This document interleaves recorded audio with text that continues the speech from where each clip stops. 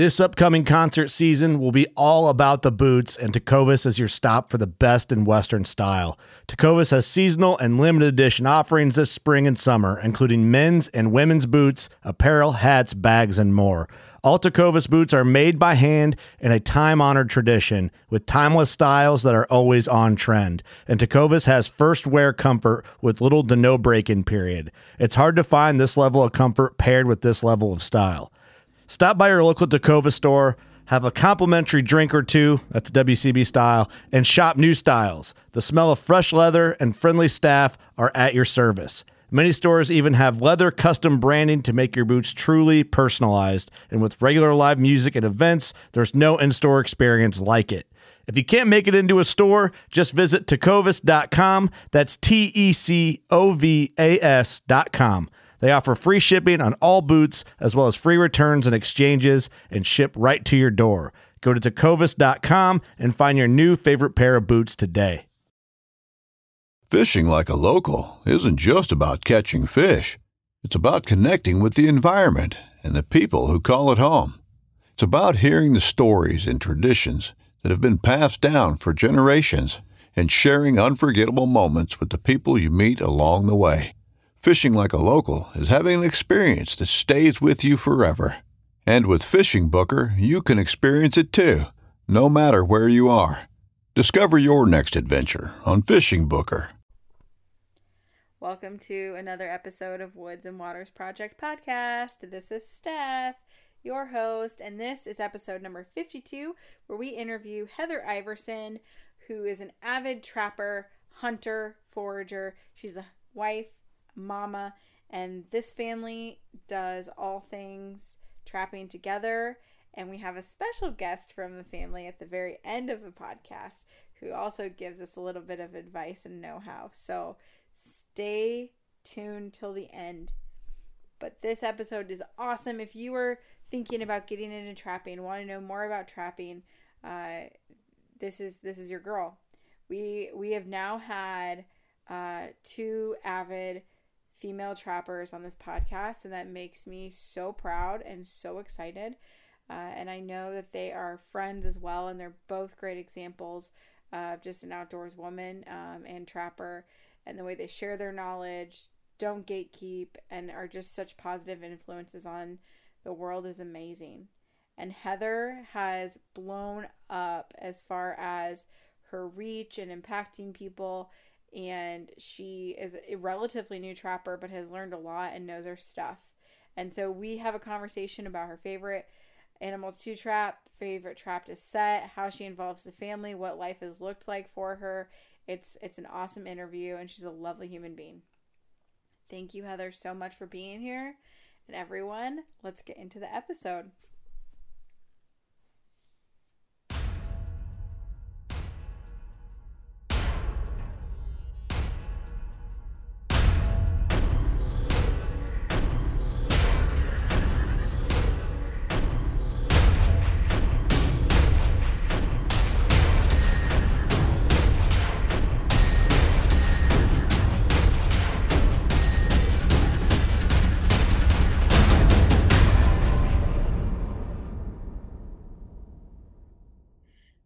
Okay, Heather, I was just telling you how, I've been beating myself up because I should have asked you a long time ago to be on this podcast. And I'm so excited that you're here talking to me and I get to know you along with everybody else. I have followed some of your journey on social media, and I know social media just shows little bits and pieces of it. So I'm really excited to hear about you and, what you've done, what you're doing, learn from you, and just introduce you to everybody. So Heather Iverson, would you please introduce yourself to the podcast? Yeah, thanks for having me. I'm so excited to be on. So I'm from Michigan, and I was raised hunting, fishing. My dad, he took me on his back, in the carrier, when I was just an infant, fishing behind our house, and we started duck and goose hunting. I started going along when I was 4, and as an adult or as a teenager, I kind of went off and did teenage girl things with my friends every weekend. But as an adult, we've kind of gotten back into hunting and fishing, and we picked up trapping as well. Both my husband and our two kids. That's awesome. I remember either a post that you did, I think, or maybe I was reading something on, because where I started to see you actually is on is like a Facebook forum. I think it's Trapping Talk, maybe. Oh yeah. And that's like where I started to see you. And I was really excited because at the time of starting to see your face, there was a few other females on there. But I was getting into trapping as well. And I also started hunting and fishing when I was about 4 years old. It's like a core memory, tons of waterfowl. So when you shared your story and I saw like the timing of it, I'm like, yeah, like I can relate to this. This is awesome. Cause every day I meet more and more badass women and men that look at the outdoors and hunting like I do, but it's still such a small group of us. So it was so cool to like relate to your story, and from what I understand, trapping wasn't something that you did when you were younger, but it's something that you've started to take on, and you've really started to take it on. It seems like it's like a major way of life for you and your husband. Yeah, absolutely. Our love of duck hunting was actually how we got into trapping. Our local Duck Hunters Association, they have a whole trapping like part of their group where they have wood duck boxes. They go in and run a trap line every year. So they're really big on getting people involved with trapping and using it as a conservation tool for waterfowl. And I love turkey hunting as well. So then seeing, all the destruction that raccoons can do for both ducks and turkey, that was really our big like push to get into trapping. That's awesome. I had no idea. And yeah, that makes a ton of sense. Like with the wood ducks, like I have the way I got into it was starting with coon hunting, like with dogs, and then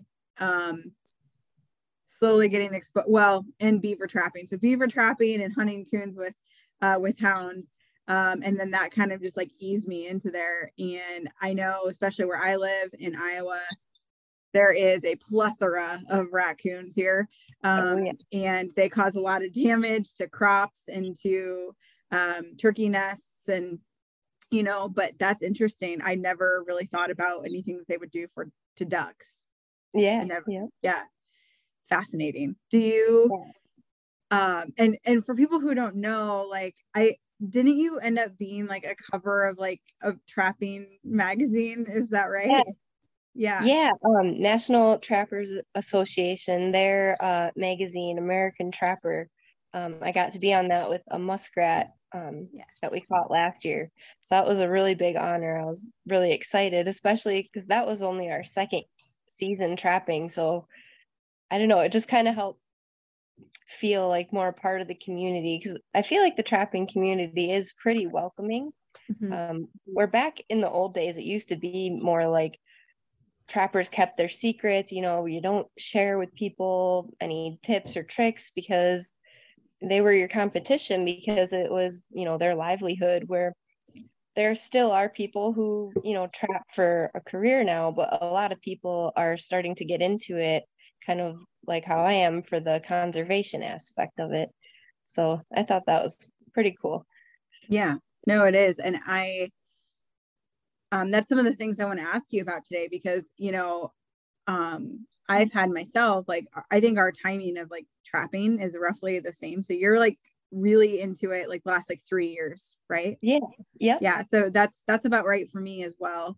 And I don't even know, I brought this up on a previous podcast, how I grew up in the hunting and fishing, like way of life, but trapping didn't come up a whole lot. And as I got older and I got into trapping, I started to hear like my dad and his friends and family friends talk about how much they trapped before, because, furs were worth quite a bit more.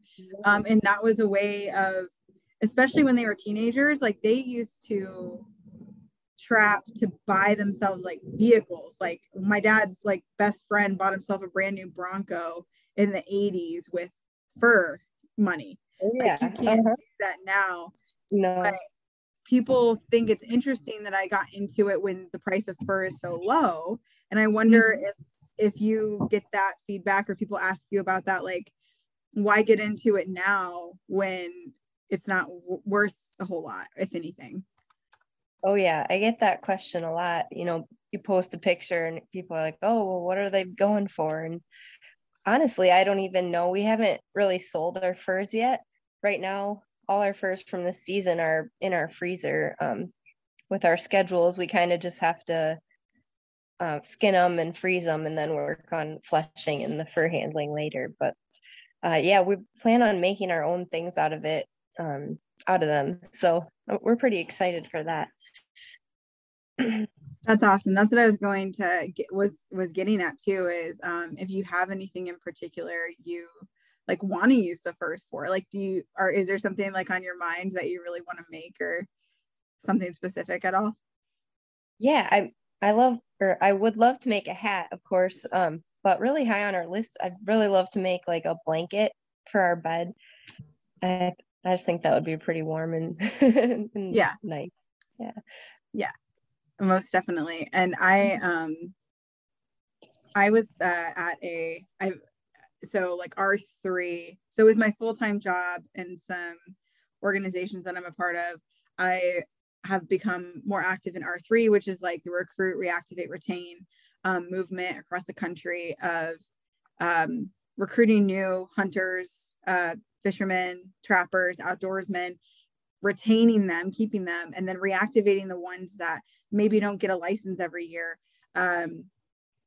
A statistic that came from the conference that we went to. So this isn't just like a bunch of like conservationists and hunters, like it is, but these are also people who do like data research. Like these are researchers who research these numbers and like show us the facts. And so they bring, it's just so many different groups of people, intelligent, experienced people. And one of the stats that I thought was really fascinating was that only 15%, so this is like across the country, only 15% of hunters purchase a license every year. So like, this isn't like, it's not a regular way of life, and the percentage of actual like fur bearers, like who gets like their fur bearer's license is I think even less so, but the average fur bearer, however, is doing like that number. It's going to be like off like a little bit, but I think they average checking 266 traps a season, which our trapping season in Iowa is not very long. So it's kind of like the ones who trap are pretty hardcore, like compared to, they're more consistent in going out and continuously trapping. But there has been a decline the last 2 years, but hunters are not so much, like just a traditional hunter. So I just thought that was interesting. I think there's just like a lot of like tradition and nostalgia and like a serious way of life behind trapping. And I really hope the price of furs doesn't make that completely go away. But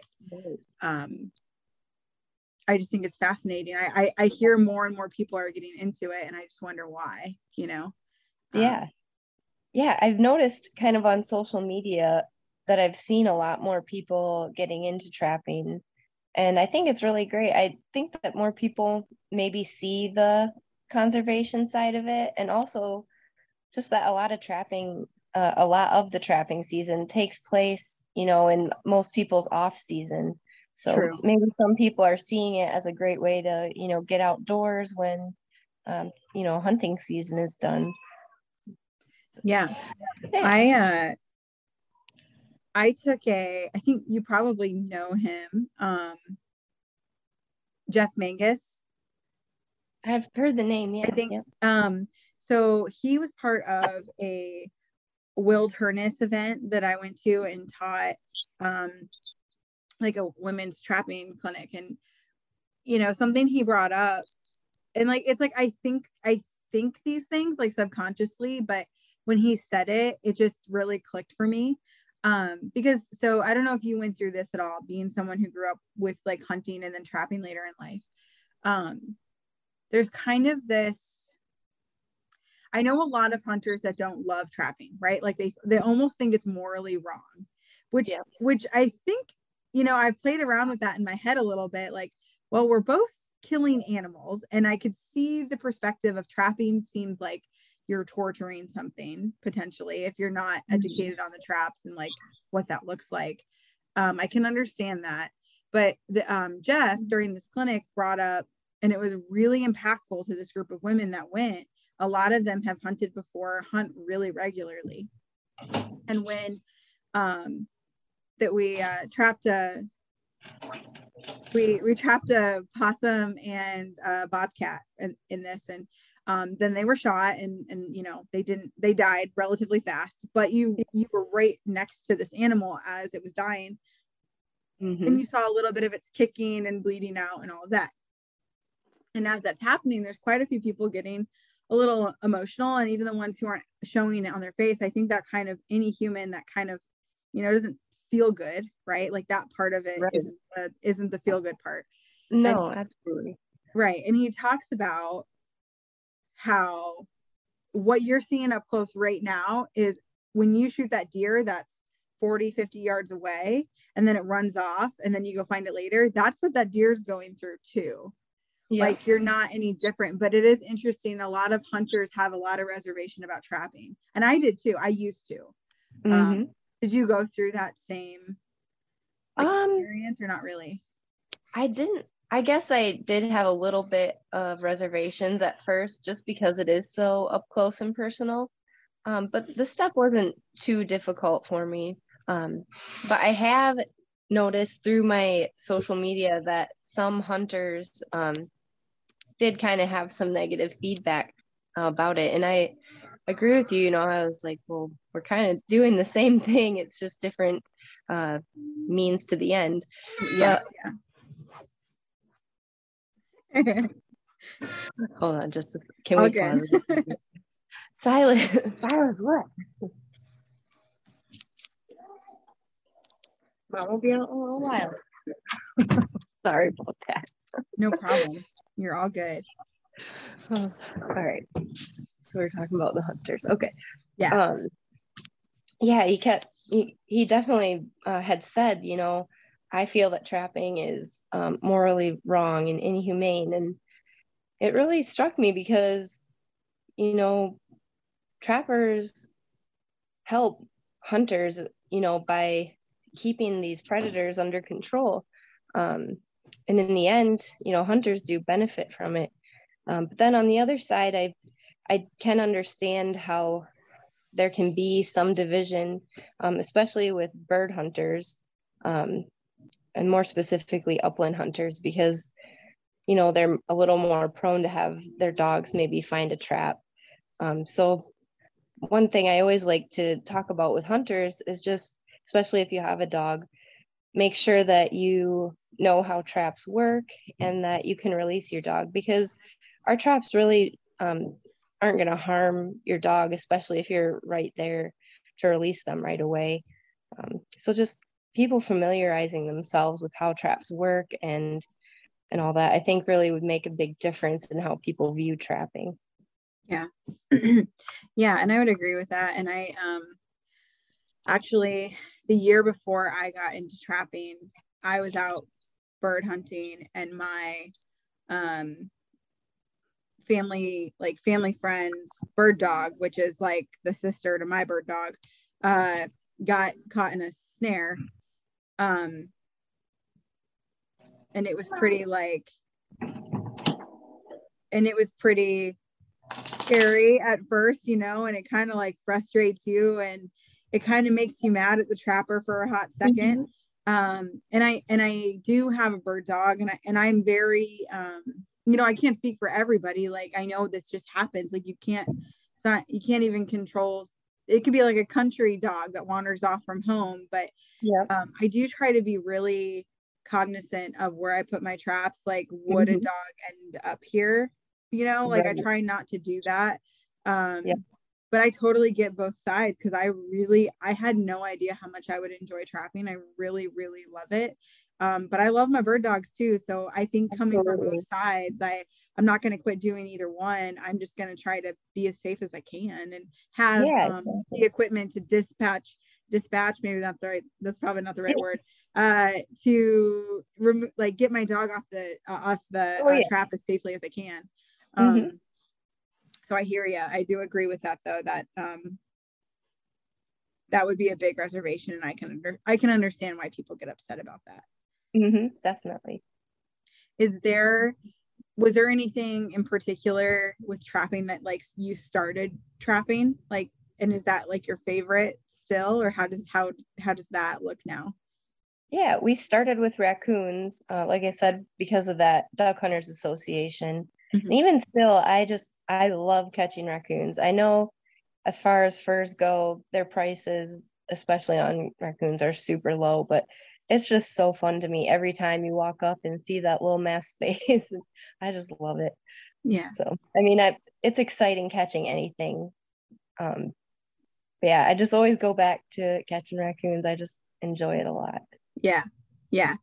No, I can definitely see that. I don't know. I think that's, it would be hard for me to choose. I think I also started I started trapping beavers, which I mentioned. Oh yeah. And I do think overall that is like the most exciting to me. Mhm. But I am on a mission to trap a bobcat, and I was part of like getting one with this women's group that I talked about, and that was just such a really cool experience for me.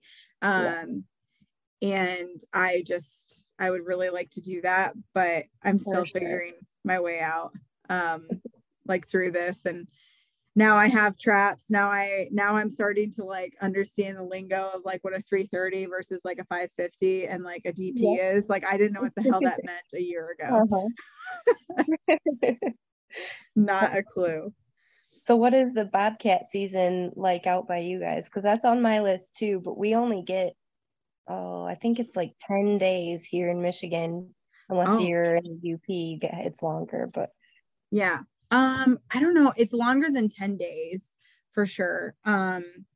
It is actually, so before I find the actual dates, um, in Iowa, the tricky part isn't so much the length of time as it is the counties. So there's a oh, really good portion of Iowa that you can't trap bobcats at all. Like not on, mhm. obviously accidents happen, but Yep. not on purpose. So, um, and the way that it looks is so there's different regions. The counties are Mhm. broken up into different regions, and you can maybe you can get 2 to 3 bobcats a season, but it's based on the corresponding counties. Like Scott Mhm. County, for example, is a county that I would really like to trap a bobcat in, but I can only get one in that county. I can't get my Mhm. 3 in that county. Um, Yep. so you have to just know that and make sure you're reading like which region you're in. Oh yeah, definitely. But Yeah, that's similar here in Michigan. Like I'm in the southwest part, and we can't trap them at all. But when you get to like the northern lower part, you can get one, I believe, and then in the UP, their season's longer, and I don't know exactly how many they can get up there, but yeah, it's definitely something you need to make sure of, is that you're always checking your regulations and figuring out where you can go. And yeah, I starting out when I was younger up until like my mid 20s, um, I did a lot of deer hunting, a lot of turkey hunting, waterfowl, and pheasant hunting when the pheasant population got better. But it was pretty much those things, and it was always in Iowa, except for an occasional Mhm. rifle hunt in Missouri. And so I didn't have to like get to know the rules and regs that good, because I didn't really need to, because they were kind of the same as long as you knew your seasons for waterfowl, because that can change from time to time. It was pretty much you know, you just knew what to expect. You knew the dates, everything. And then as a outdoorsman, the more hunting I do, the more things I try. I'm like constantly checking the regulations and the dates, like, because there's just so many things. And I've gotten way better at it. But I used to just, like, when I was younger, if dad says this is when we're going, this is when we're going, and hopefully dad's right. And like that works out. Yeah, which is awful. Like now I'm a volunteer, a hunter educator. So I'm like, you know, I try to be extra cautious before I say anything out loud. Yeah, so it looks like, yeah, ours is November 6th through the end of January. So it's a longer season. Yeah. Yeah. And so is there like a type of trapping that you're just really not that interested in, or do you kind of like it all? I really like it all. Yeah. Beaver trapping is a lot of fun. And have you eaten any of the beavers you've caught yet? Yeah, I actually I made my boyfriend last year. So we have a Traeger and we caught a bunch of beaver. And at this point, I've asked him, you know, have you eaten raccoon? He said no. Have you eaten bobcat? No, but he's tricked other people into eating it. And then I'm like, have you ate, you know, beaver? And he's like, no. I'm like, hey, well, if we catch one today, we're cooking it. He's like, okay. He's like, you decide how. So we took half of it, cooked it in the Traeger, and the other half we did like a really slow roast. I would say what was in the Traeger turned into like a jerky kind of, and it was very good. The slow cooking in the pot, like a roast, it wasn't awful, but I would never seek it out personally. No. Yeah. But I also don't know how to cook it either. So, I mean, I'm sure there's great ways to cook it. Yeah. Yeah, we cook like the backstrap and the meat just before the tail.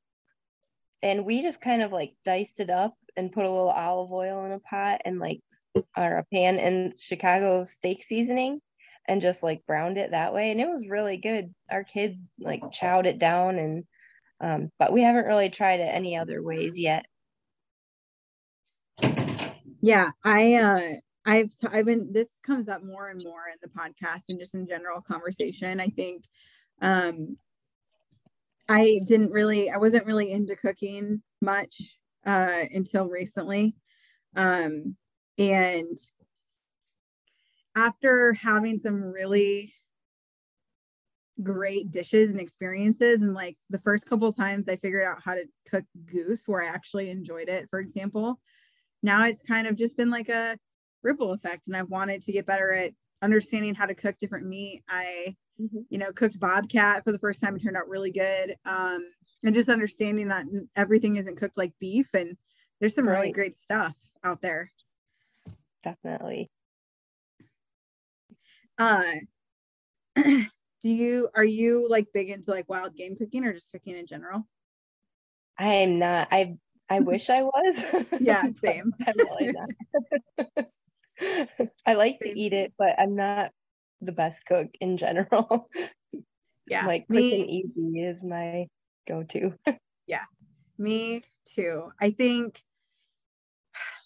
it's kind of motivating now because my boyfriend, who's been like a hunter, fisherman, trapper his entire life, and I mean goes harder at it than anyone I really have ever known. It's like a mixture of, I just want to be the best woodsman I can be in all areas, but also I'm kind of competitive with him too. And he's a great cook. And so it kind of makes me want to be better, because sometimes like if he's gone and he's busy, I want to cook for him. And then when my meal turns out like crap compared to his like awesome one, I'm like, damn, I should get better at this. Right. Yeah, so that's like a recent thing for me too. Like, I don't know what I'm doing most of the time in the kitchen, so same. But once in a while I can turn something around and make it pretty good. as far as like, I mean, you have really reached a lot of people with like what you've done with hunting and trapping, and like trapping specifically. And like, is that just, I mean, I've seen your face and I've heard a lot about you, and like you've like impacted a lot of people, and I think they've really loved you just went from kind of like teaching yourself, going through these experiences, to really doing it like as a way of life. Mm-hmm. Has that kind of surprised you, like the like reaction you've gotten from it? And I mean, yeah, a little bit. I remember the very first time we went trapping, and I was about to post like my first ever trapping photo on Instagram, and I was so nervous because I know a lot of people have this like negative image of trapping, so I was like bracing myself for just horrible backlash. And then it kind of didn't really get horrible backlash, so I was like, okay, I'll just keep sharing my experiences. And yeah, from there it just kind of kept growing, and I've really enjoyed, getting to know people, hearing different input from people, and just showing people, you don't have to be an expert. Like, you can pick up something new and have fun and still make it a way of life, even if it's something new to you. I mean, hunting and fishing, it's something I've always done, but with the trapping, it's just really become a big part of our lives. And so it's been a lot of fun to meet new people through that. Yeah, no, I think that's great. I mean, I think some of my reservation, social media, it gets brought up a lot. I bring it up a lot because I think it's just a big part of this world, like the outdoors. The social media could be what keeps it alive. It also could be like the detriment to what we love to do, it's like both sides of the coin. And what some of my reservations sometimes is, as someone who like you grew up hunting in the outdoors, it's kind of when you grow up with it, and you don't know that many people, there's not that many people still that hunt. So everyone talks about how more women are getting into hunting in the outdoors, and it's like it's growing in a lot of ways, and it is. But we are also, because the major population that does the hunting and trapping are baby boomers, the numbers of people trapping and hunting and fishing are dropping off faster than we're putting into it. And it's just fascinating. Like, I think it's something like we lose 4 to 5% of our hunters every single year, and it's been like that for years. So to keep this way of life alive, you need to introduce more people, and more people need to take it on. And I've had reservations because hunting and like the outdoors feels like a special club. Like, you're part of this like special group of people. You have this connection with other humans that just immediately brings you together, and you have an understanding of each other, and it is special. And when I got into like coon hunting and trapping, I know that, like these are special groups of people who, like, they're kind of a club. And so when even though I was a hunter, coming into some of that made me a little nervous. Like, will they be accepting? Will they be nice to me? Will they mock me? Will they teach me? Like, will they actually help me? Like, I really want to get better. And overall, like, there's some negativity, but overall, I feel that people who really care about the sport, like trapping, they want to see it stay alive. So like someone like you who comes in and does it later in air quotes in life, I think it's exciting to them, because usually trapping gets passed on from like the family from years ago. It's not something that springs up later in life typically. So I'm glad that you've had that reaction. Yeah, same. And like you said, you found out family trapped. My dad, he trapped when he was younger too, but through my childhood, that was not anything he was doing. So it's kind of cool to see it pick back up again in both our families. Yeah, I agree. What is like, so we talked about raccoon hunting. hunting. Oh my gosh, trapping. And hunting, raccoon trapping. And what is your typical like set look like? Like, what are you usually using to trap a raccoon? Yeah, so it's so basic, but I love DPs or dog proofs or whatever. I know, using like a 1.5 or whatever is a really great option too, but I just love DPs because you can just slap so many in, and we have really great success with them. And for baiting them, it's so easy. You can use pretty much anything that smells like food, but we usually go for like cat food and mini marshmallows. And I'll use like Sawmill Creek has this like cherry syrup that I kind of like to drizzle on it, or chocolate syrup, but yeah, I just love it because they're so easy and quick to get out and just really versatile. Yeah, that's awesome. That's actually what I got for Christmas this year from my boyfriend. He got me like a dozen DPs and pretty much everything I needed for like coon trapping specifically. And then I got myself some of that like triple X like fish oil. Oh yeah. And I really underestimated the power of that stuff. I got like cat food and marshmallows and Kool-Aid, and then did like the fish oil like mixed into it. And I did it in one of like our metal bowls. Like, it's not a bowl we cook with. It's usually like we'll clean fish and like put the fillets in there kind of deal. He was so like flabbergasted that I mixed it in one of our good bowls. He's like, you don't understand, that smell will never come out of that bowl ever. So upset. I'm like, well, it sounds like it's good stuff then. Like, it's fine. Oh, I love it. But like, do you lure wise, do you have a specific like brand or anything that you like to use for anything, raccoons or anything? Like, is there a go-to for you? Yeah, we love the Sawmill Creek and Trapping Girl baits and lures. We have really good luck with them, and Mike and Linda are just really great people, and they do a lot for the trapping industry too. So I just am happy to support them, and their stuff works. So we just stick with it. So yeah, I really, Linda was just on this podcast, and I really appreciated, like, I appreciate her anyway. She's a lovely person.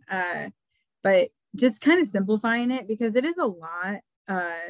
There's a lot of names and numbers associated with stuff, and it's kind of hard at first to put it together, and like, they do a really good job. No, losing my voice. They do a really good job of like simplifying it and kind of creating this like starter kit for people in a lot of ways, which when I'm getting started with something, that's what I want too. Like, I don't want you to tell me 100 options. I want like 3, and then I'll choose one or the other. Right. Exactly. Yeah, that's awesome. So like, I'm thinking about this from like what I went through the last few years. If I hadn't had like my boyfriend who's been a trapper forever, and even then, he's very stuck in his ways, and he'll say that like he does things a certain way. So when I ask questions, he will answer them, but he also doesn't really want me to like challenge it too much, because he's like, no, this works. Like, I'm successful. For someone who's new, and now that you like look back at it, like someone who wants to start trapping, what would you suggest that they start with? Or like just kind of that first step? What do you think? Yeah. It really, I guess, depends what area you're in and what you're having issues with. Like, coyote trapping is a lot of fun, but they're very smart, and it can be really challenging, and it can be discouraging because there's just so much room for error.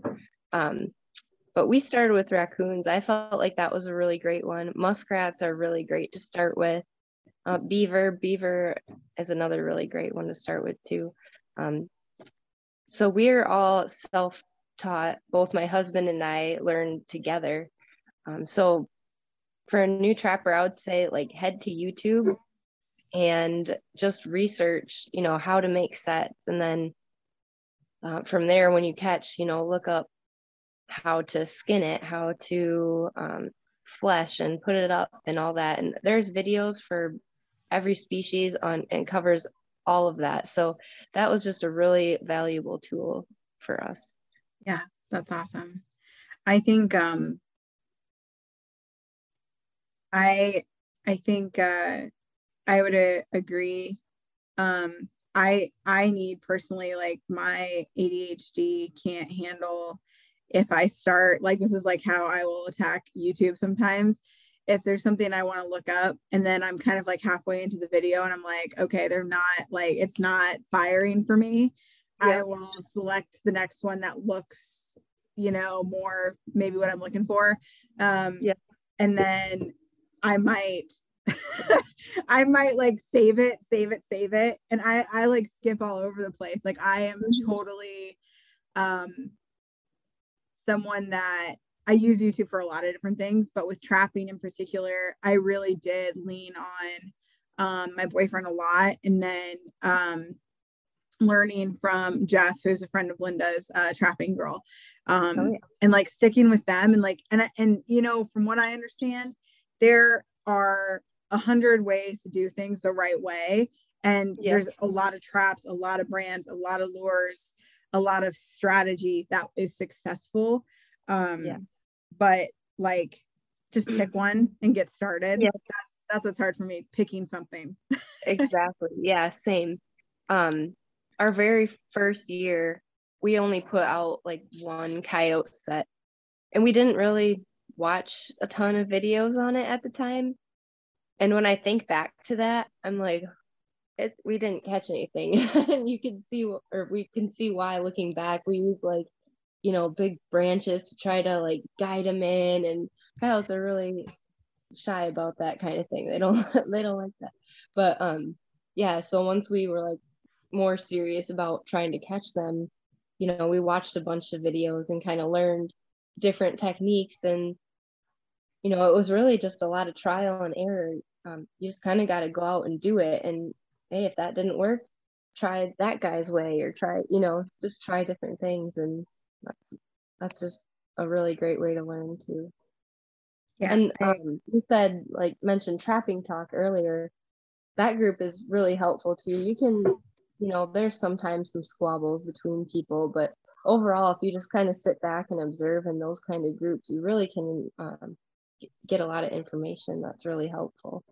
Yeah, I agree. I feel like Trapping Talk, there is a lot of stuff in there that is kind of like a squabble, between people, or goofy things. But for the most part, like those groups like that, if you just exactly observe and see what they use, and they'll usually tell you, or if you ask them, they'll tell you if it's not obvious. So I definitely agree. Like, being a part of those groups are extremely helpful, and just make you, when you're new, like, you just don't know what you don't know. So it fills in a lot of the gaps for sure. What I think is really, really cool is, and interesting, because I don't hear about this like a lot, is how you and your husband kind of like did it together, like learn together. Is it something like, have you both like continued to do it together like this entire time too? Yeah. Yep. There's been some days where like we have traps out closer to my husband's work, so he'll like check them on his way to work. But pretty much everything we do together. And we include the kids in that too. So even they kind of like, watch videos with us, and we have a couple trapping books, so we'll like look at those all together. And it's a really good way actually to get kids outdoors, because they don't have to be still and quiet like with hunting. You can hike along and have them find tracks and different scat and things like that. So it's really been great as a family for learning opportunities. Yeah, that's awesome.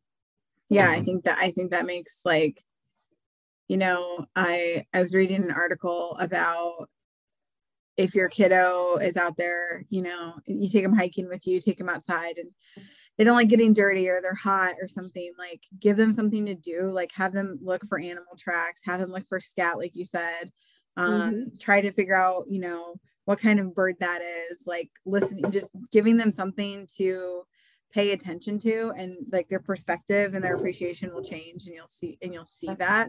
And they'll have something else to focus on. They're not going to care about being dirty or sweaty anymore, or maybe a little cold. And I know I'm like that too. Like if I start paying attention to other things, I start having a good time out there and I'm not as miserable. Exactly. So that's really cool that you guys do that as a family. Because I mean, I think it's great, solo activities, doing those things for yourself, because trapping is something you can do by yourself and go do solo, but it's awesome to like do that as a group, like as a family and as a couple too. Like you don't hear about that a ton. So I think that's a really beautiful thing. Does your husband like prefer like raccoon trapping too? He loves catching beaver, which I do too, but those traps are a little bit harder for me to set. Yeah, just for the pure like strength. I have like child-sized hands, so like squeezing traps is really difficult for me. But I have setters and stuff. I can do it, but yeah, that's probably his favorite. Yeah, that was one of the. I kind of felt bad for Jacob, my boyfriend, when I got back from the trapping clinic, because he has these traps that he'll like hold them up, and I'm for people who can't see me, I'm like showing an example. So like he'll hold it up and he'll just with his hands, like he'll just open this trap and set it, like just holding it up like this, and he's got like big strong hands, and I have like, I mean literally my hands are short. They're chubby, but they're actually, I have very tiny hands. I don't have a ton of hand strength. And so when he does that, I would try it over and over, and I don't like admitting defeat a whole lot, but I would tell him, I'm like, I can't do this. And he would try to show me some tricks, but he could just do it so easy. And it really frustrated me. Like it kind of made me feel for a little while like I just like can't do this, or I'm not tough enough to do this. Like I don't know how other people, not even just like women and children, I don't know how even some men are doing this, like this is hard. But then when I got back from the clinic and tried different types of traps, like the springs that Jacob has, he has these really nice traps. They're like some of the best like in the business, but they're let me see, 4-coil, so there's a lot more spring to them, and they're a lot harder to bend back versus these other ones that I tried that were they had 2 coils. I could do it with my hands. I mean, like it was kind of a struggle, but I can absolutely do it, and I could do it by myself, and I could do multiple of them, and that was such a big confidence boost. Like yes, my traps won't be probably as powerful as his, but at least I can do them with my hands, even without setters. And then setters I use for pretty much everything else. But so that was eye-opening to me, because I just kind of figured I wasn't strong enough, so I didn't give up. Like that's why I went to the clinic, but I kind of was a little defeated for a little while, and I feel much better about it now and understand how to use the traps and use my feet if I need to, and whatever I got to do to make it happen. So that was a huge confidence boost. Yeah, it is. I got a pair of setters, because even like number 2s, those are still difficult for me, but I have like the setters that go over the ends, and it really helps get more leverage, and I can do it. And it is a big confidence booster when you are like, wow, okay, I can do this. This isn't like something physically I'm unable to do. So it does feel good that you can get past that. Yeah. And I was just like a hang up for me. Like I really was just trying to do as he did, and he hasn't had to, he never had to really go through that. Like he's just kind of always been strong enough to handle whatever trap he had. And I just, I didn't grow up with that or have that understanding. And then once that clicked, it changed. And I went, trapping by myself this year. Cause like I could, before I got my day started with work, I could go check traps by myself, and I wasn't like overly concerned about being out there by myself. So that was a really cool thing. as far as like long trap lines go, if anyone's not familiar, are you doing like really long trap lines, or what does that look like for the amount of traps that you're putting out at a time? Yeah, our lines are typically pretty short. My husband works second shift and I homeschool our kids. So we usually go out in the mornings, and that's when we do our setting and checking. For coyotes, we usually have like maybe 15 traps out at a time. Raccoons, we're usually at about a dozen. I think the most we've had out was, I think we had like 50 or 60 out for muskrat. But that's like the most we've had out at once. So we're typically pretty short lines. Yeah.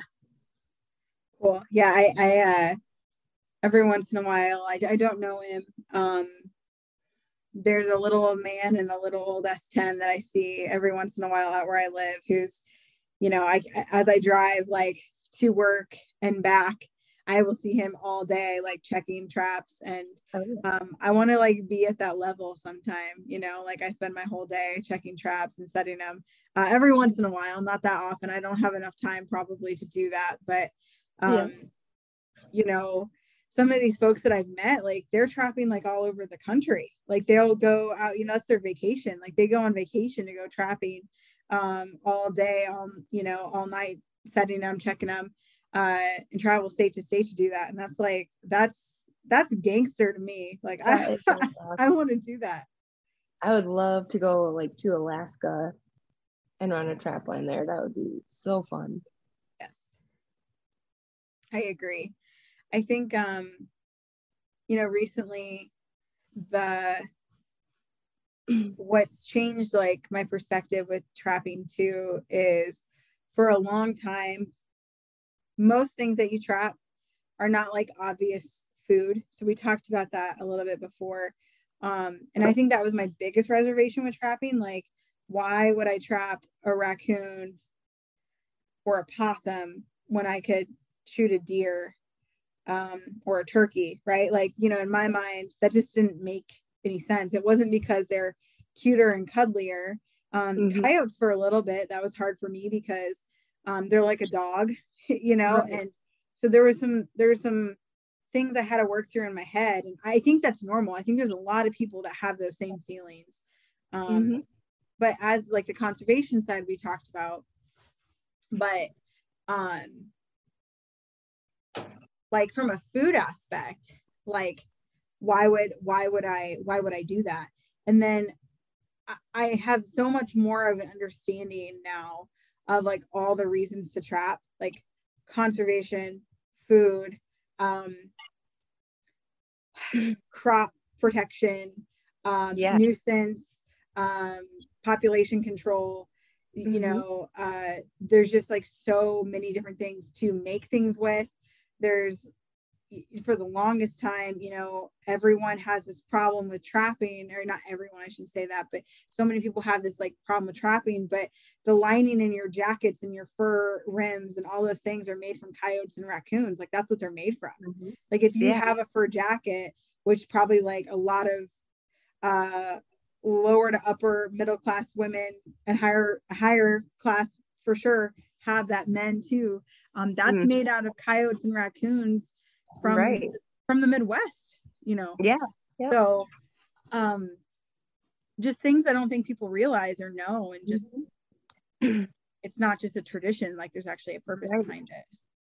Yeah, and we kind of talked about too, like fur prices, how they're low, and I think what would be really cool to see is more people utilizing fur. So maybe we could eventually bring those back up.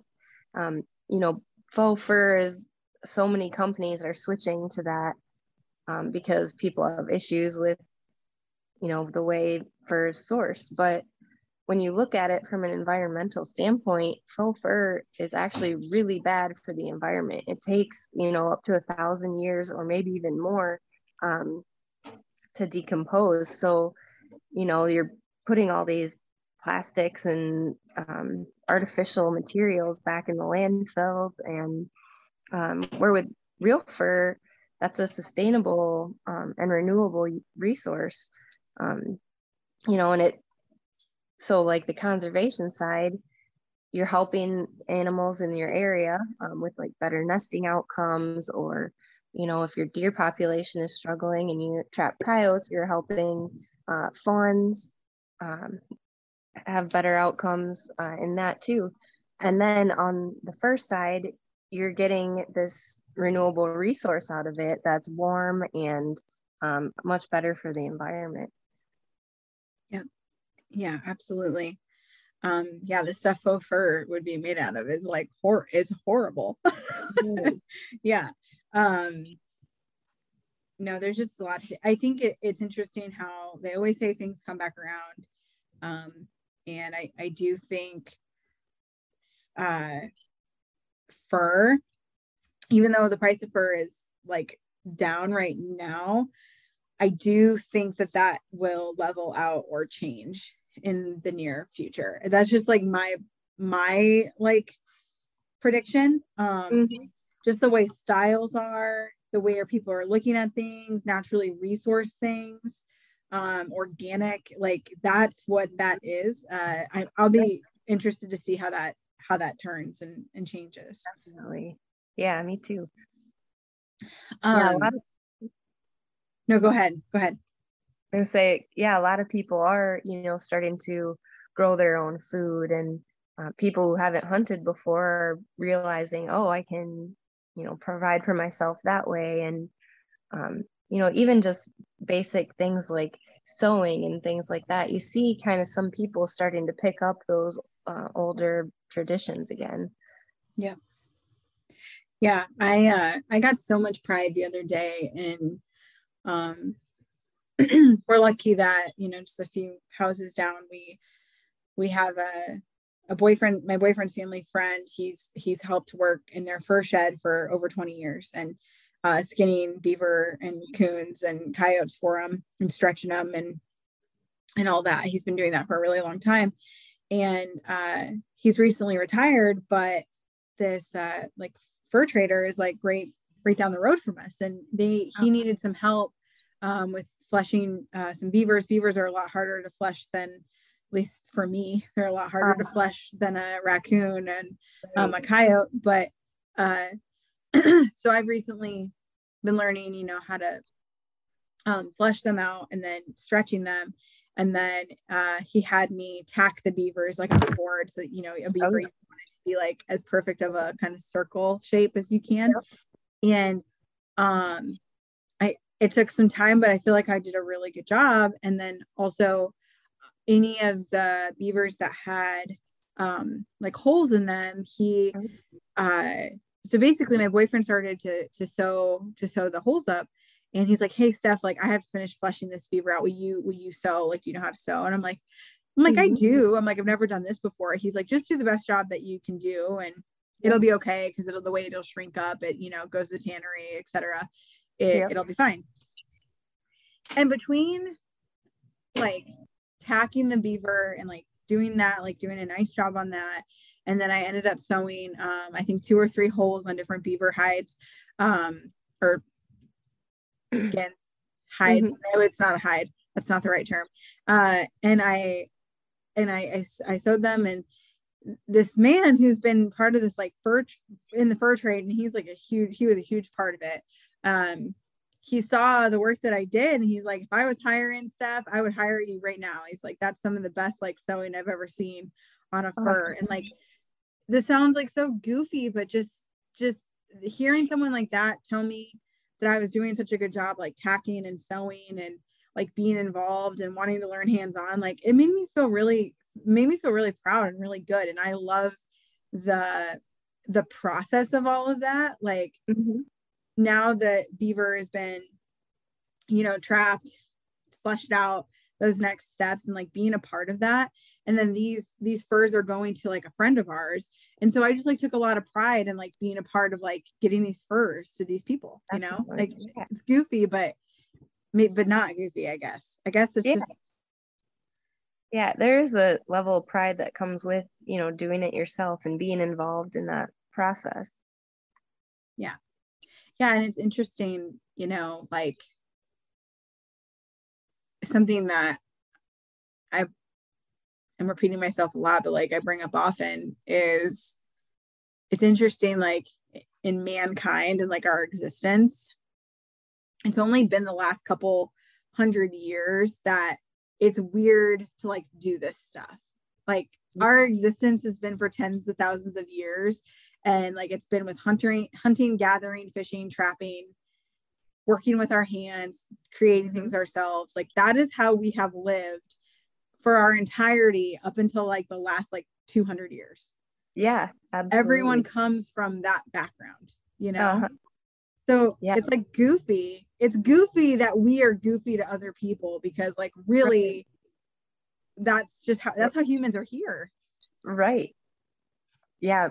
We were doing genealogy. I homeschool my kids, and we were going through our like family tree or whatever. We got back pretty far, and my daughter had said something about like, oh, I wonder if they had a garden or whatever back then. And I was like, well, yeah, they had to, or they died, basically. Like they didn't always have a grocery store they could just go to, you know, they had to grow their own food. And right, because if they didn't, then they had other skills that they probably traded in exchange for those things. And they probably did, like a garden, I'm sure that they did, but like they had to have had some sort of skill, or they wouldn't have survived. Right, exactly.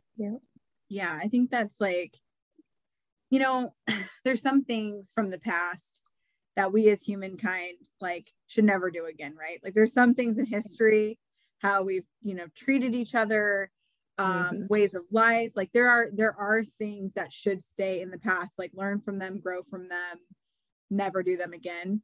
But I don't feel that hunting, trapping, fishing, foraging, working with our hands, I don't feel like that fits in that category. I feel like that's something that we as humans, we are meant to be connected to the world around us, and like that's how we were connected, you know? Absolutely. Yeah, I don't remember what exactly it was pertaining to, but I remember seeing the term like archaic come up, and that really struck me, because I'm like, this isn't really something that's archaic. It's something that, you know, is still relevant today. Just because we can go to the grocery store and get food, or we can go to a department store and buy clothes, it doesn't mean that hunting and trapping and providing for ourselves is something like outdated that should be forgotten or kept in the past. Yeah, none of us can predict the future. And I mean, I'm not saying like prepper Armageddon style kind of tragedy, but we just don't know like when we might need to be able to survive or have that skill, right? You know, like I mean, the businesses and like industry and like corporations also exist because of how humans lived, you know? And so I just I don't think hunting, trapping, fishing, I don't think that everyone has to love it. I don't think everyone has to be on board. That's never going to happen. You know, the way we live now, some of it comes from people not wanting to live that way anymore. So I get it. But I think it needs to be understood and respected. So I think it's great how much like you share about it in like a positive way, and are such a great like face for it, because like you're very kind and approachable, and like that is going to resonate with people, and they're going to feel like like, oh my gosh, if she can do this, like maybe I can do this. Because sometimes when you have this big like mountain man who's been doing it his whole life, like that's really cool, but it's kind of like, oh, okay, this is just for them, right? Like that's just for that group of people. So I think that's really powerful stuff that like you share and that you're doing it. I really do. Well, thank you. Yeah, that's definitely part of why I do share that, is I just want people to know, like, if you have an interest in it, you can learn it and you can do it.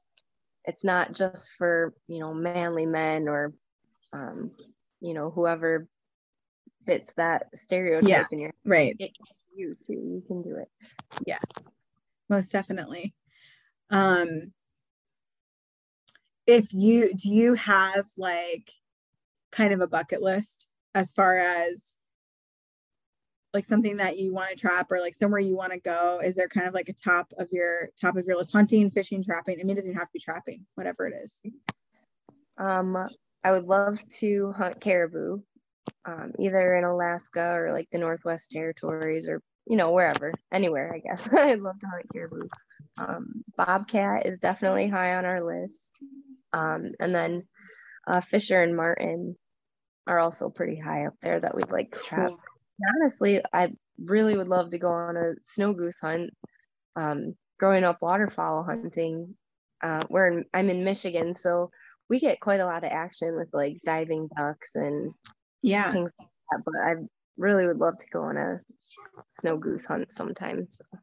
Yeah, come with us. I actually, not that it has to be like a women's hunt, but I originally was going to have a women's snow goose hunt this year, but just with like change of jobs and a couple like snags, we didn't pull it off this year, but I had a lot of interest from women to do it. And I've been wanting to put it together and like help guide it. And so yeah, hopefully we can do that sometime, or I hope that you get to do that. Snow geese are it's beautiful. When you get that group of thousands of birds and they come in real low and close, whether they do or not, I mean, the lower the better, but when you see like the different lines of them coming in and they're crossing over each other, and then you've got like blue geese and specks mixed in there, and you're hearing the different sounds, and watch them like kick up like from like their roost or whatever, like it's like you feel it in your chest, like it's like a roar. I have family in Northwest Iowa, and when we would go out there as a kid, have you been to DeSoto Bend in Nebraska? I haven't, but I do know where that is. So we would always, not always, but often we'd make a stop, and I don't remember the exact numbers, but it's like hundreds of thousands of snows and blues. And yeah, I haven't gotten to experience that hunting, but even going there, just like the amount of noise, and it's like almost hard to comprehend when you first see it. Like, wow. Yes. I took my at the end of the day, there's a refuge out here that's really well known. This like big like marsh area where there's like a whole bunch of different types of ducks and geese and tons of swans yesterday, but majority of what you see are the snow geese. And it's so cool, like there's this kind of like little bridge and dock that goes out to it, and you can't ever get to the end fast enough, because as soon as they see you walking down it, they start to like all kick up at the same time. But I took my puppy out on the dock, like walked out there with him, and it was just like so cool, like him and I, both of our heads just go like straight up, and there's just I mean geese everywhere, and the water goes from being completely covered in white to like nothing in a matter of like a minute. It is cool, even if you don't hunt them, like you said, like even if you don't hunt them, it is something that people should see, because these birds are making this trip twice a year for like about 30 years. I think they live to be about 30 years old sometimes. So they've seen it all, and they're cool. They're super cool. It's really impressive how far they go, and just even how many there are. It's amazing. Yeah. And I think I read that their numbers are still doing like, I mean, they're doing well. Like, so you see like snow goose hunters, sometimes they shoot hundreds of them in a day. But the numbers of snow geese are I think are pretty healthy from my understanding. I think they're doing all right. So if you had to choose, like we talked a lot about trapping, but like if you had to choose like hunting or trapping, would it be trapping or would it be hunting? For right now, I would probably say trapping. And it's kind of funny how that evolved, because we started trapping because we wanted to help the animals we hunt. Yeah. But Yeah, for right now, at least this phase of life, I would probably choose trapping. Yeah. That's funny that you say phase of life, because I think that's how that works. Like every year, what I love the most has probably changed just about every year. Like last year, I thought I was gonna deer hunt my face off, and I goose hunted a lot.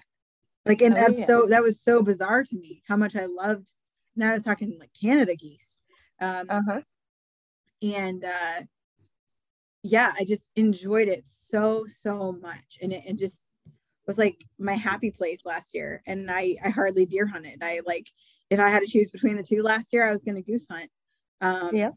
And now that I have like a bird dog puppy, like whether I want to or not, like upland is kind of top of my list.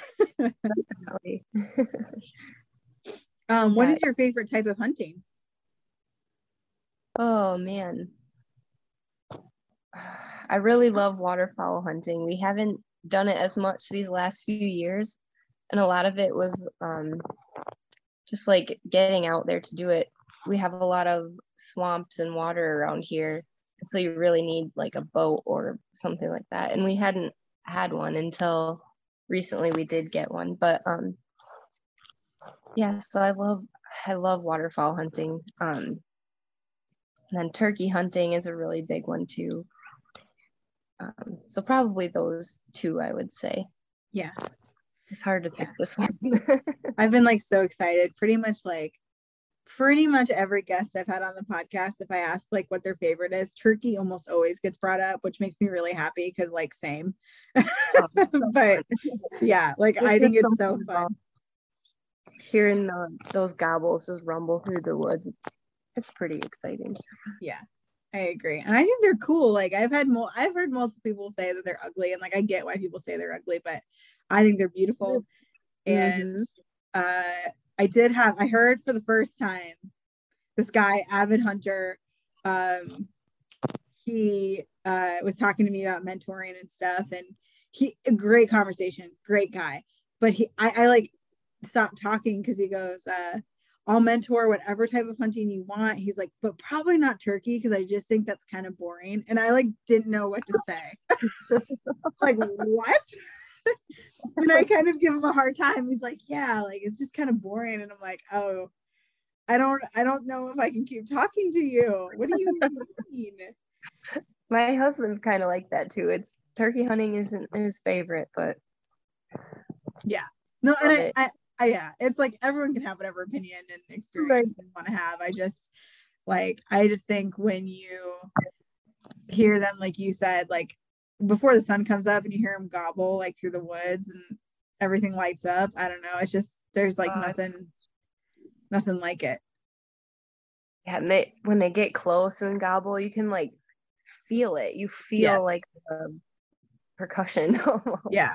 The first time I ever had, a few years ago, one of the toms I got came in. It was 3 of them that came in, and they just crested over this hill. And like, so right when they get over this hill, like I'm right there, and the whole time I can hear their like they're spitting drum, and they're all 3 doing it. And I can feel it. I can literally feel it in my chest and on the ground before I even see them.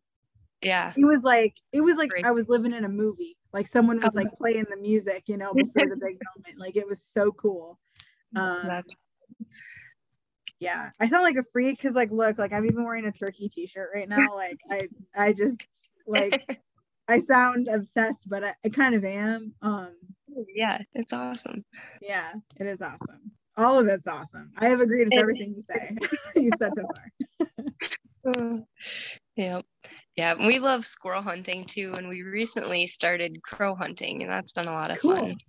Yeah, that's awesome. How do you? Okay, so just like in general for me and for the listeners, like how do you crow hunt? Like do you call them in? Yeah.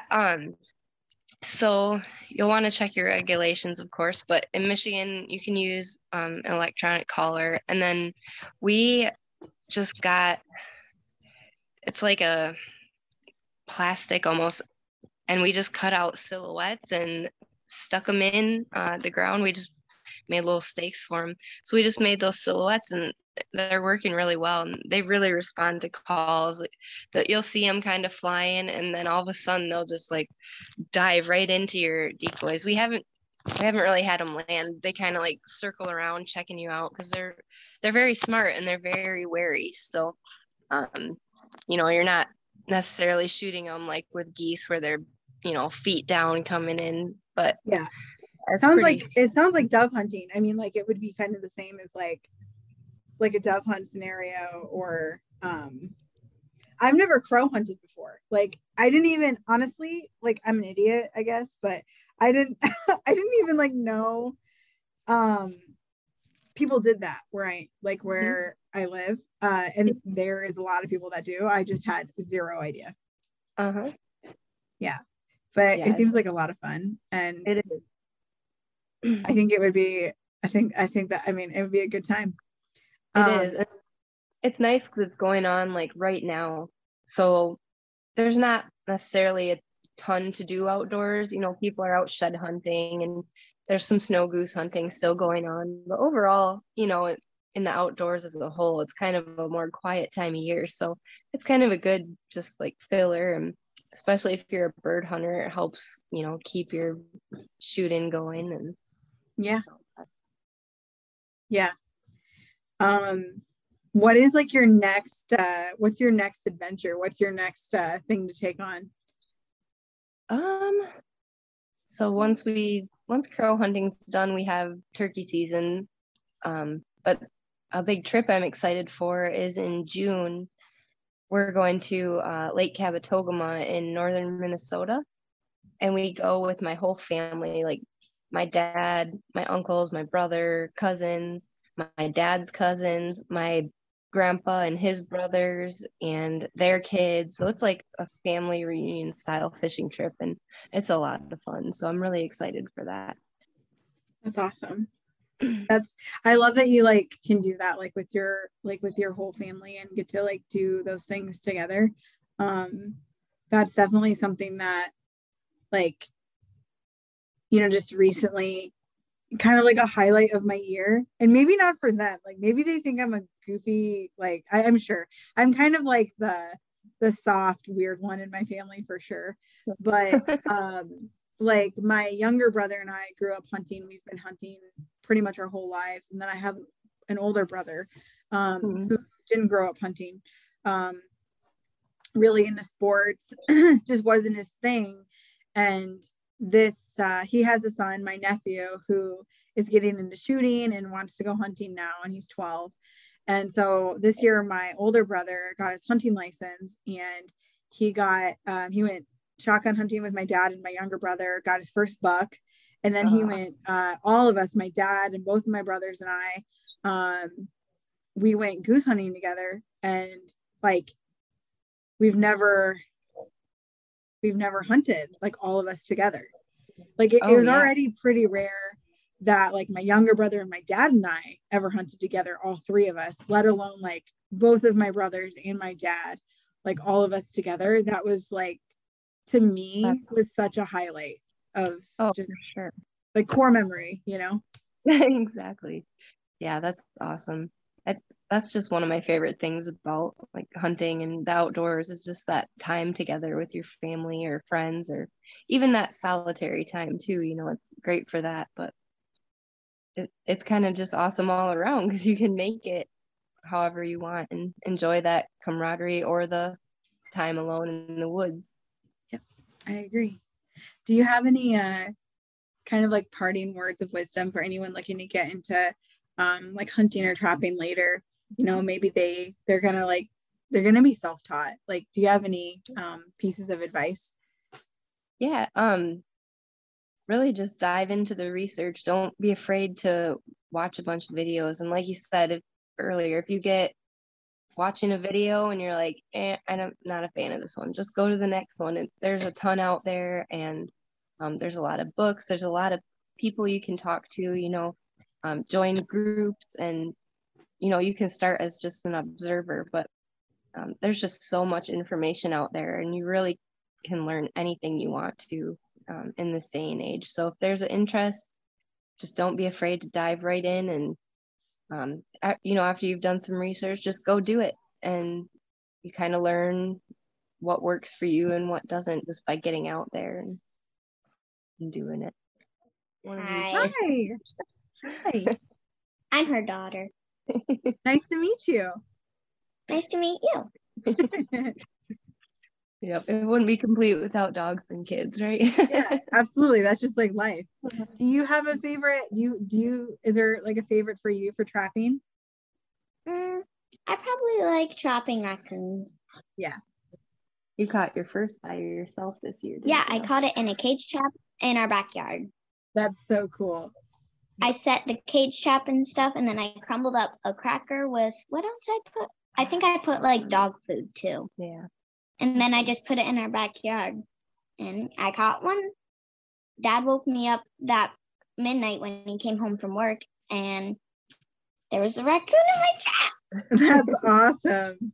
That's awesome. I put out a couple live traps where I did not get a thing. So you are kicking my butt. For sure. That's so cool. Actually, for a little bit there, it was our biggest coon. It was 20 pounds. Yeah. Oh my Yeah, you gosh. did have a record for a little bit there. Huh? Just a little bit, but then Mom beat it. That's awesome. That's so cool. I love it. Like I just think it's awesome that you guys do that together. Do you have, I guess, since we're wrapping up the podcast interview, do you have any advice for people who are learning to trap? Yeah, probably do the research and look for where you have most signs of animals and where they're like walking through and stuff, and learn how to set traps. Yeah, that's important. Yeah. That brings up a good point. What is someone looking for? Like, what are signs of animals that they could be looking for? Trails, and how you can tell the difference between a deer trail and a raccoon trail if there's not snow is usually deer, where they have a trail, where the brush they're going through will be like taller because deer are taller. But if a raccoon is going through, it'll be smaller because the raccoon is smaller, and it'll be more of a round hole than an up and down hole. That's very good. That's exactly how I was taught too. Yeah. That's awesome. Yeah, and it's cool. When I was at that women's event, a lot of them were, and this isn't just a women's event. I've been to other things and taught other people this too. Even though I'm still new at this, sometimes you take someone out in the woods or like by a ditch or something, and then you'll say, do you see that trail right there? And sometimes people are like, I don't see a trail, right? Like, and then all of a sudden, you get them on a trail and you show them a couple examples, and then all of a sudden, like their eyes open up, and then they see trails everywhere. Like there's truly people who just don't notice the deer and like raccoon trails, and then all of a sudden they do, and it's like a whole new world has like opened up for them. Definitely. I definitely feel that with beavers. Like one of my favorite parts of that is like looking out for beaver sign. Now that I know what I'm looking for, I love finding it. It's exciting. Yeah, same. It is. Yeah, so cool. Beaver Good. You're a smart girl. Oh, she has more knowledge. Oh, well, it's not really knowledge, but okay. Beaver backstrap is one of my favorite meats. It's That's so awesome. good. Yeah, your mom was saying how she cooked it up for you guys, and you guys ate it like crazy. Yeah, because the fat on the beaver, when you take a bite, it kind of like melts in your mouth, and then you get all the flavor in it. So good. That's awesome. We made ours into jerky, which turned like not on purpose. We accidentally made it into jerky. It kind of dried out, but it actually was really, really good that way. And I was surprised, but I need to learn what your mom did, because the other way we cooked it didn't turn out very good. So I'll have to figure that out. But maybe you'll have to come over. Yeah. I haven't ever been to Michigan, so I am always looking for a reason to go out there. Wanted to go fishing out there for a long time, and that would be super fun. Definitely. We would love to have you. Oh yeah. You are so sweet. We went into campgrounds. We got tons of space. Yeah, you can rent out our camper. Yeah. Deal. That sounds good. For the longest time before my boyfriend and I bought our house, I was trying very, very hard, and some of my friends were trying really hard too. I wanted to live in a camper for like a year. That was on my list. We ended up getting a house, so we didn't end up doing that. But I'm not opposed to still having a camper and like hitting the road for a while. I could definitely do that. Yeah, we full-timed in our camper for the last 3 years. Yeah. Yep. You did? Yeah. Oh my gosh, we're gonna have another podcast. And guess who got the top bunk? This guy. Did you like hit your head on the ceiling though? No, but I did fall off of it in my sleep, and I didn't even know. Yeah, she did. I did the same thing when I was probably your age. We used to have a motorhome, and I would always sleep in the top bunk. And I don't know when you fall out of your bunk what it's like, but the motorhome we had, the area when I fell between the kitchen and the table. Oh no. And so I only had this little area, and my mom I would just be asleep. I wouldn't even wake up when I hit the ground. She said she would just move me to the other bed, and then I'd wake up in a different bed, and I didn't know how I got there. I'd have a broken back if I did that now, for sure. Mom just woke me up and put me and told me to go back, but I don't remember waking up, and I don't remember going back. Yeah, kids are tough. They are. Like, there's no way I could do that now without waking up or having like an injury. Same. That's awesome. Oh my gosh, you guys lived in your camper for 3 years?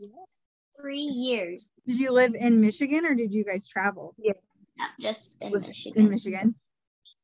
Cool. Either way, I think that's cool.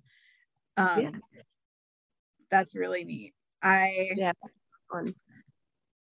Eventually, even if it's for a short period of time, I have a Toyota Tacoma, so I've wanted to put in like the racks and then the tent topper, and then have all my storage and my dog box underneath, so I could like live out of my Tacoma part-time. So I'm all for that life. Oh yeah, it's pretty fun. Yeah. And having a full family in there would be like a whole different level of like trying to figure that out, but that's cool. Yeah, figuring out storage and things like that was an adjustment, but imagine sharing your bedroom with your little brother. No, I have a little brother, and I absolutely would not love that. No. I mean, not when I was your age. I got my own room. Yeah, we're in a house now, and so she got her own rooms. She was pretty happy. But yeah, I bet. That's cool.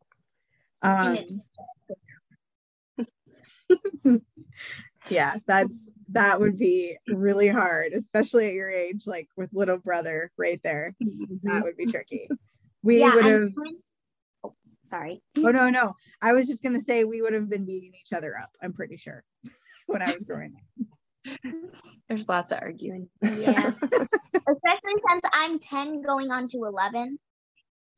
Yeah, it gets kind of annoying, especially when it sneaks in and goes into my bed, and I try to go up into my bed, and I just see his face. I'm like, son, get down. Do you like trapping though with your brother? Like, do you like going trapping with your brother? Yeah, but sometimes he just stops out of the nowhere, and I almost trip over him. Yeah, it's true. He'll be like, walk, and then just stop. And I'll be like, oh. Well, that's cool. When you get older, I mean, probably now too, but when you get older, you'll look back and think that's really cool that you did that with your brother. Because I know that I know that my little brother and we used to argue, and he used to annoy me and everything. But now my little brother is one of my best friends, and he's who I love. I love going hunting with my brother. So I hope you have that experience too. Yeah, that's really neat. Well, thanks guys for being on my podcast. Thanks for having me. Yeah, how can people find you and like follow along with your journey and everything? I know. You can go on to Facebook or Instagram. My handle is Heather Iverson Outdoors. Awesome. Mm-hmm. Cool. And you'll probably see me in some of her videos or posts. Yes, you will. And your brother. And my brother. And The one your who brother. just stops out of nowhere. Thank you guys. Yeah. Thank you so much, guests, for being here. You guys are awesome. Leave Woods and Waters Project a review if you would. Huge favor. It means so much if you would do that for me. It helps grow the podcast, and not even about the podcast. These guests that we've had on here, these humans with awesome stories and things to teach, that mentor us, put themselves out there, teach, inspire, their stories will live forever through podcasts like this and stories that they tell. And I think all of their stories should be shared. Just like if you have others that want to be shared. If you leave a review, share the podcast. It helps them much more than myself. And I love sharing the stories of these amazing humans. So if you could help me do that, that'd be much appreciated. Thank you for listening. And get out there, guys. Get out there. Until next time.